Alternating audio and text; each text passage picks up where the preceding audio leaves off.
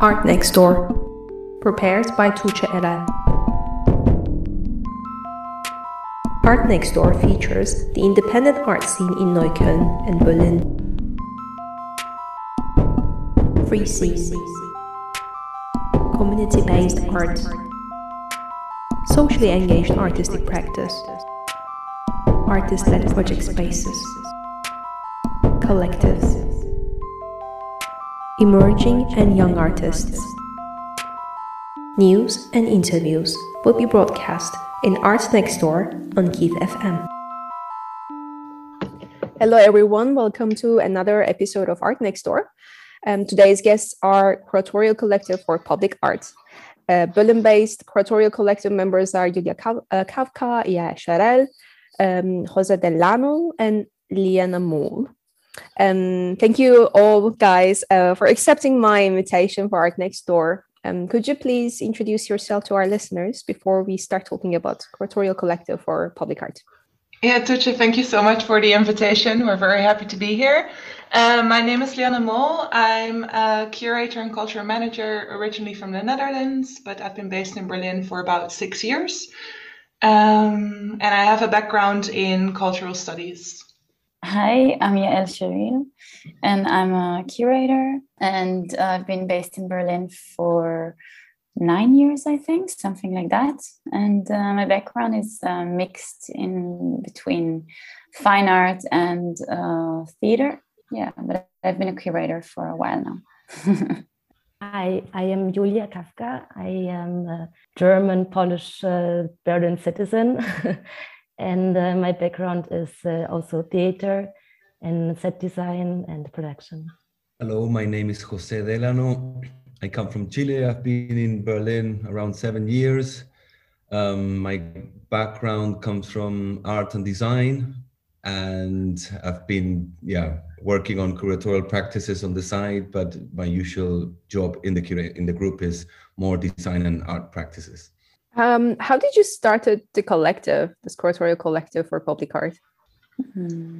I think that we didn't really. So actually, the way that officially we met is that in 2019, I had an exhibition and invited Liana to work with me, and then slowly we invited Julia and Jose, and we worked on this exhibition which was called Tracks in a Box, and it was connected to a different kind of background project which is called B Tour.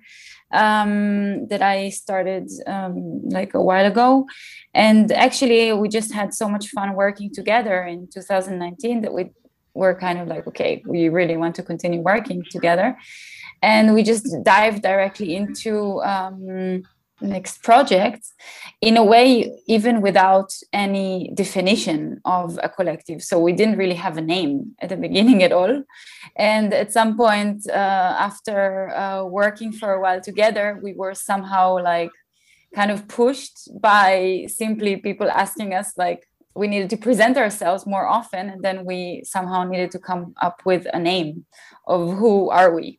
And instead of saying, well, I'm Yael, this is Liana, this is Jose, this is Julia, we kind of just tried to come up, and we came up with the name Curatorial Collective for Public Art.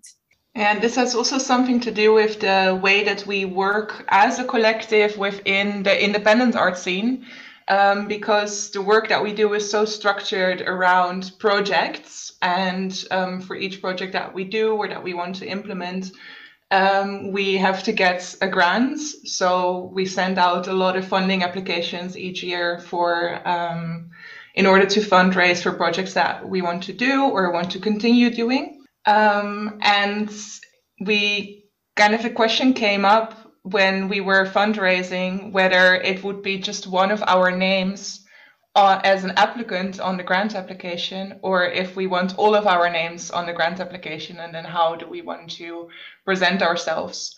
And we also realized that by presenting ourselves as a collective, we were able to also bring in the very different backgrounds that we all have, and the expertise and the experience that we all have, which is a huge strength, I think, for us as a team. And we wanted to be able to present that also towards funding bodies in order to just increase our chances of being funded for the work that we do. So it was also in that sense a bit of a strategic decision that is, I think, very integral to our working approach, and I think which is very recognizable for many actors within the independent art scene, right? Of like having to fundraise for each project we want to do. I think also the name came as an important communication part of it, that we wanted to come out as a public space group. And having that in our name kind of gave us also let's say a name somehow, that we were recognized as this group working on public space. And we really wanted to kind of have that mark on our side, because somehow it's like our own thing, and we come with different formats, but always in common that we are outside and not inside.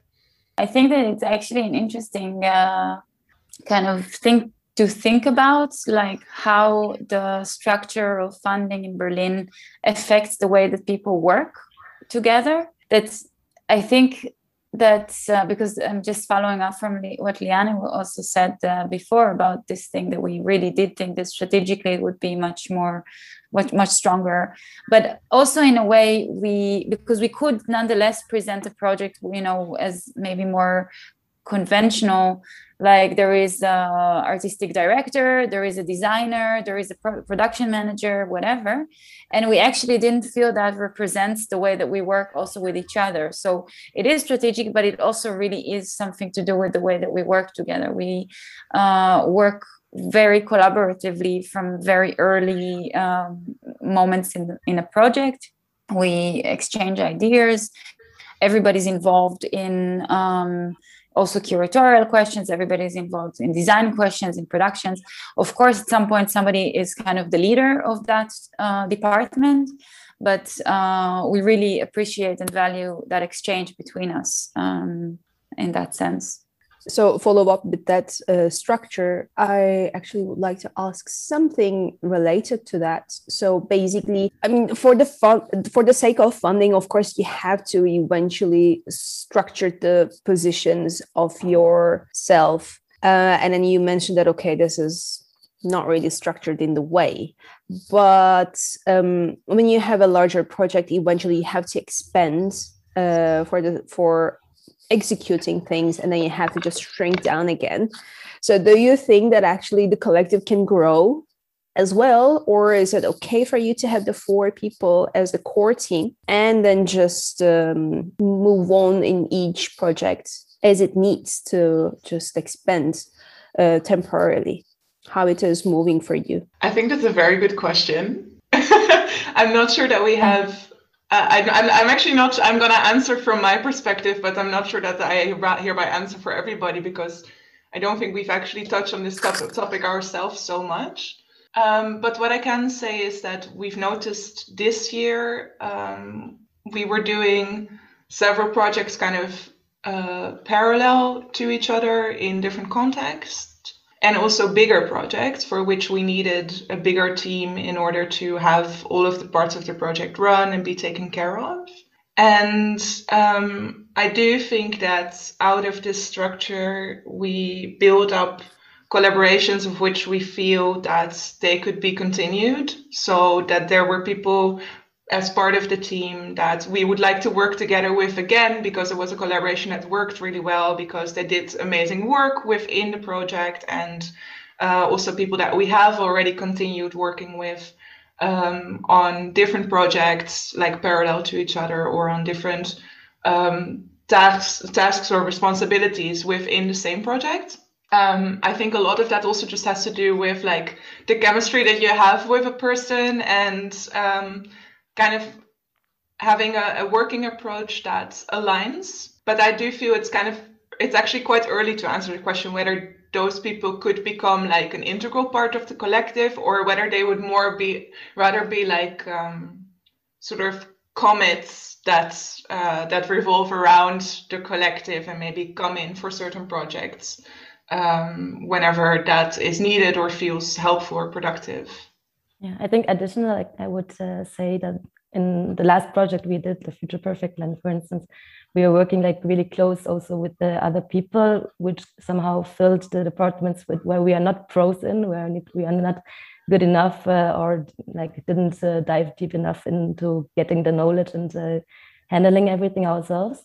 And in these collaborations, I think the family grew and we became something like a bigger collective for this project itself. And I think that's something that comes natural with each project, that just the collaborations are close and might be continued.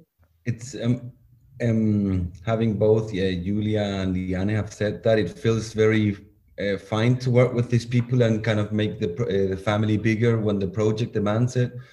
But at the same time, on a daily day, on a longer term thing, maybe it's easier to kind of just force still, a group. So you have to kind of hear each other out and kind of course, we have different opinions, but we are agreeing on the bigger ideas, which is the most important part. And I think probably thinking in a long term, it's maybe easier and healthier just to kind of work with our own energies being four, but have these collaborators as close as possible and keep them, motivated with the projects, with ideas, and give them space when they're invited to come to kind of put out their creativity. We also take care of that kind of, although the core ideas come from us, they have certain freedom to kind of bring their own things when they're invited. And I think that's why most of them feel quite happy to be part of this project and kind of feel rewarded, that they are contributing really to this and not just doing their specific job to get paid and that's it, kind of. And that's what we're looking for. And those are the collaborators that really stay. So I think kind of in a way naturally has developed in this way, and in my opinion has been a good way of working. And let's talk about the projects then so far you have executed. Well, maybe I can talk about the following one that Yael introduced, which was the one that got us all together, which was this project that started with B Tours, and it was pretty much tours in Berlin with a central point, but going out to the streets to discover the streets in a different way. Then came this project called This is an Intervention. This is the one that we actually for the first time called ourselves, had a name as a collective. And this came as a pure frustration of being on Corona and kind of following months after lockdown, 3, 4, 5 months. And then we were kind of seeing that pretty much nothing was happening. We're all locked at home. All our artistic practices were frozen. There was no discussion of anything. It was just total paralysis. And then main institutions were just trying to carry on with their program, they had from before. So not really responding to what we were living at. And there was came a frustration onto that and saying, look, we need to kind of come up with something and say something about what's happening and lockdown and being not able to kind of do our job. So we came up then meeting and making an open call. We knew through being 4 of us and knowing a lot of artists, we knew that most of the artists had no work. So that was kind of, we felt encouraged that they will be responding to it. And it was pretty much that. I mean, we worked in very short time, no budget, no nothing, but we came with a strong concept of like literally they were trying to kind of force pretend nothing was going on. So we kind of made a public call to make a pause and discuss of what was going on. So this intervention has as an icon and as a sign on the public space, big sign pauses. And in every way that you found these pauses, you would find a different artist making a pause, making a statement and coming up with some kind of reflection of what was going on, of what could be a different future. And we made it as a kind of more easier to navigate. We put everyone together in a certain specific area of Kreuzberg and came up with a map and an info point to kind of gather up people and make tours around these points. And also each point having this post sign had a QR sign, kind of engaging people to scan this QR code to see what the hell this sign was about, and this artwork next to it, because it had no explanation. And then it was a quite successful way of working because we had no budget, no time, but it was just a one-day event, and we had like over 5,000 visitors. We had over 4,000 people scanning the QR code, so we could actually measure the amount of visitors we had. And it felt as a kind of fresh, strong discussion point happening when nothing was really happening. And it was just at the beginning that when people were coming out of their houses. It was June, I think, what day was it, or end the beginning of July. So that was kind of a refreshing thing for us as a second project. And then we kind of also gathered more confidence that, okay, this is really working, kind of, let's come up with more ideas. And the most recent project that we did as a collective with the four of us was Future Perfect Land. We really just came out of the end of it. It closed at the end of September, so it's very fresh. And Future Perfect Land, although very site-specific, was not technically a public art project, but somewhere in between, because it took place on a designated compound in Reinickendorf on the area of Monopol, which is an old distillery, which has now been turned into a cultural center for artists and cultural workers. And Future Perfect Land was a fun fair for speculative realities. In this format, we wanted to really dive into the consequences of the climate crisis, but not from like a scientific or factual or dystopian perspective, but much rather to explore different kinds of scenarios of what could be, what might have happened, with maybe more hope or optimism, but also anger and frustration.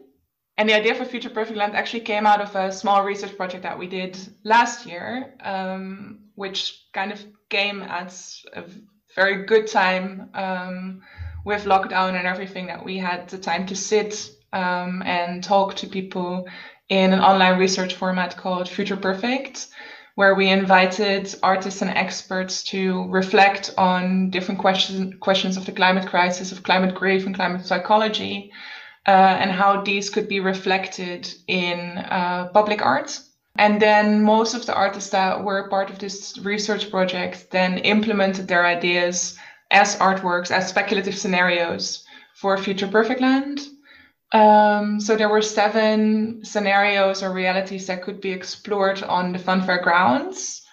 And apart from that, we implemented and invited also people to implement like funfair attractions that were kind of a balance between the speculative realities in order for people to be able to rest or play or nourish themselves in between visiting these very intense emotional worlds.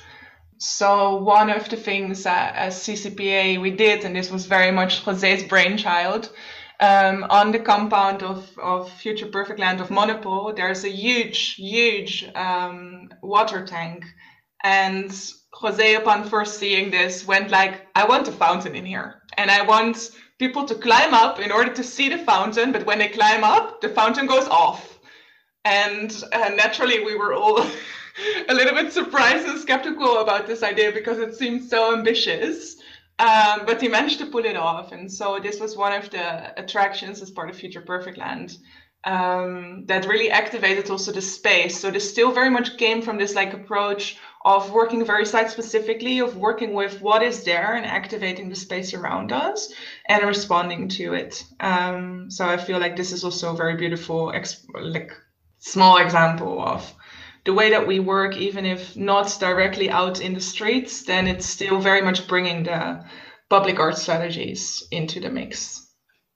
And still it was offering like it was accessible for everyone, like we are not taking any entrance fee or anything, so it's open for public always. Yeah, I remember Yael told me that actually the project planned for another location. So it is also interesting how you adapt in a short term and then just still responded the site's infrastructures and then just implemented new ideas. So this is also interesting and challenging, but at the same time, it should be rewarding at the end. How did it evolve for the future plans now? What are your future plans or current plans? I think that we organized during I think since we are all in this kind of phase in our professional development, I think that we already are very much aware of the need to think about the future while you're in the present. So actually during Future Perfect Land, we already invited quite a lot of partners and institution heads and collaborators and so on to have those conversations about the future of Future Perfect Land. And Future Perfect Land is thought or was thought from its very origin as a traveling event. And therefore, we are going to start having conversations about where this event can go in the next years. Probably not in 2022, but probably more in 2023. Meanwhile, we are, I think, working in different constellations. So maybe it's also important to say that as a collective, we also work like individually, of course, on separate projects, but we also work within the collective in different constellations. So some of us work on one project and another. So some of us will be working on a project in Krakow, which is the second edition of the public art program we're curating for the Jewish Cultural Festival in June.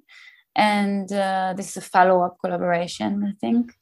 And we will also have some kind of a project in a town next to Prague, which is called Kutna Hora. This is also still in development, but that will be like an accompanying project to a theater festival that is taking place in that city in September next year. And there will also be like a small addition of a project in Kaunas in also at the beginning of the year, more in May. But I think, yeah, we all have different kind of schedules, I think, as well.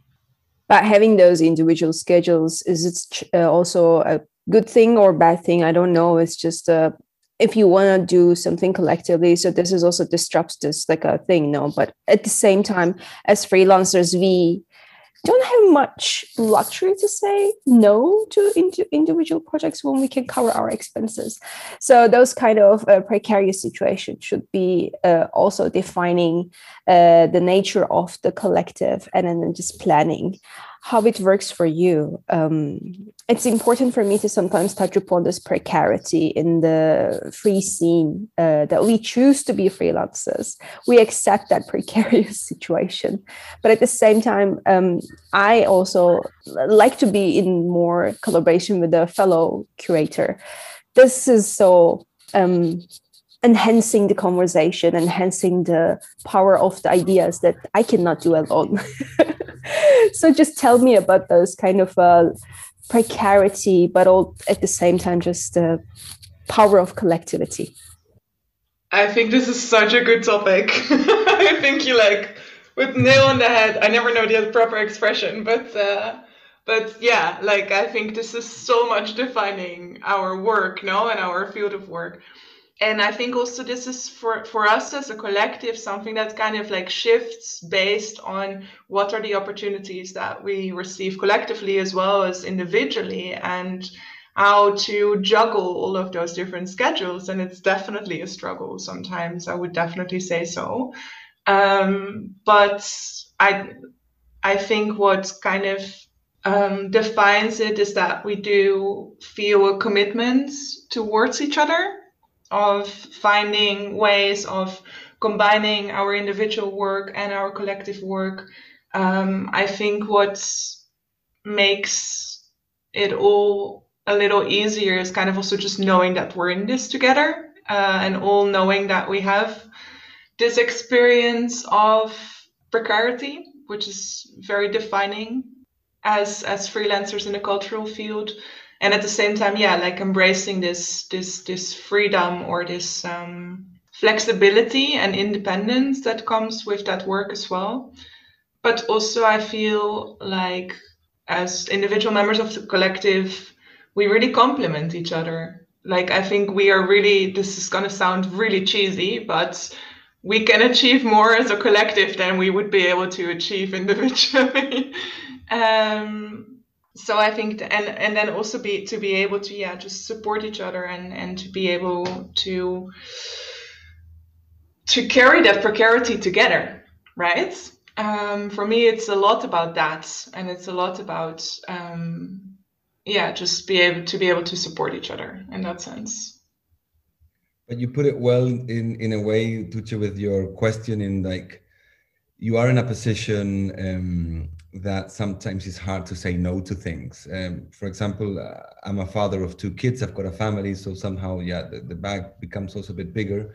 So you have to take something. You can't say no to certain things if there is a decent payment of certain project and it's part of what you actually do, and you have to kind of compromise. But as well as Liane kind of well put it, I think we are all very aware of that reality, but at the same time very aware of the potential this group has, and that has a lot to do with what Liane said, that we know that together we can achieve bigger things, and then we are all in a way ambitious and good ambitious in a way, that we want to achieve bigger things. We have bigger questions, we have bigger challenges, and I'm convinced that to achieve those bigger standards, the only way to do that is collectively. I'm kind of convinced of that, and you kind of get constant proofs of that when you think the opposite. So this individualistic approach that the arts somehow has encouraged and pushed, we are challenging that, and we're getting results from being a real collective, and I'm proud of that. And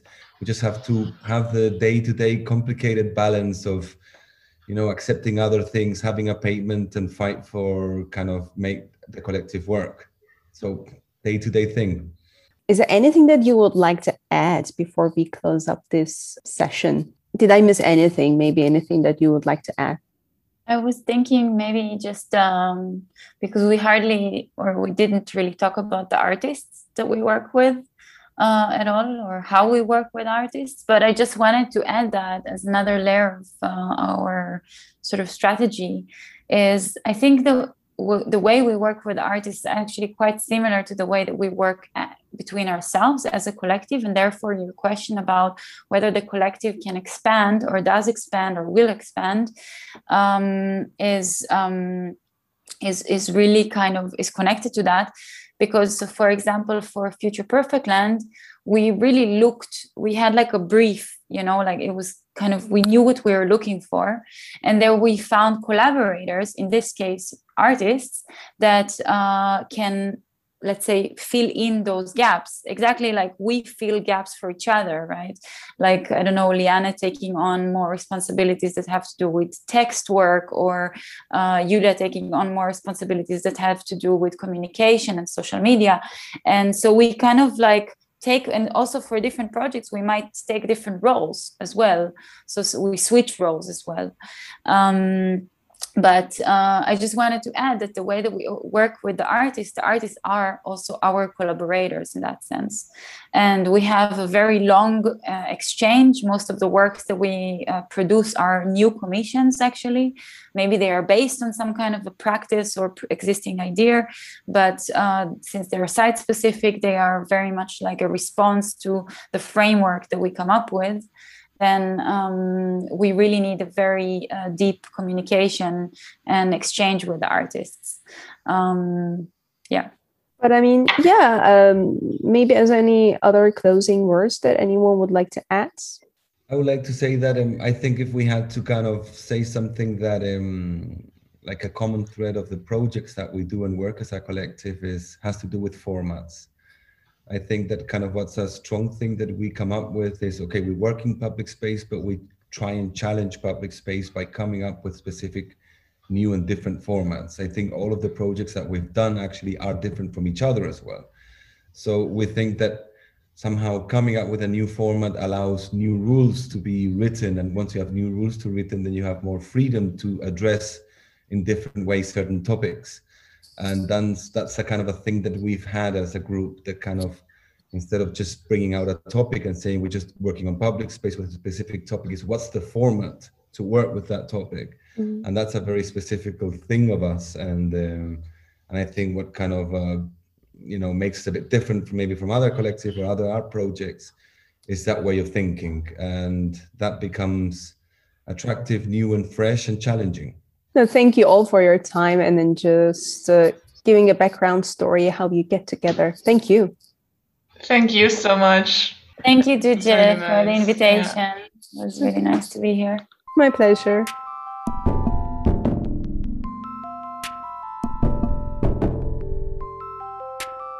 Art Next Door, prepared by Tuğçe Eren.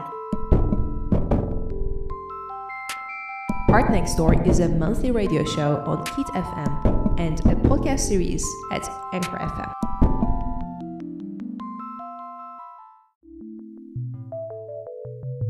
If you like my podcast series, you can support and buy me a coffee. buymeacoffee.com/Tuğçe. Tuce. See you in the next episode. Bye!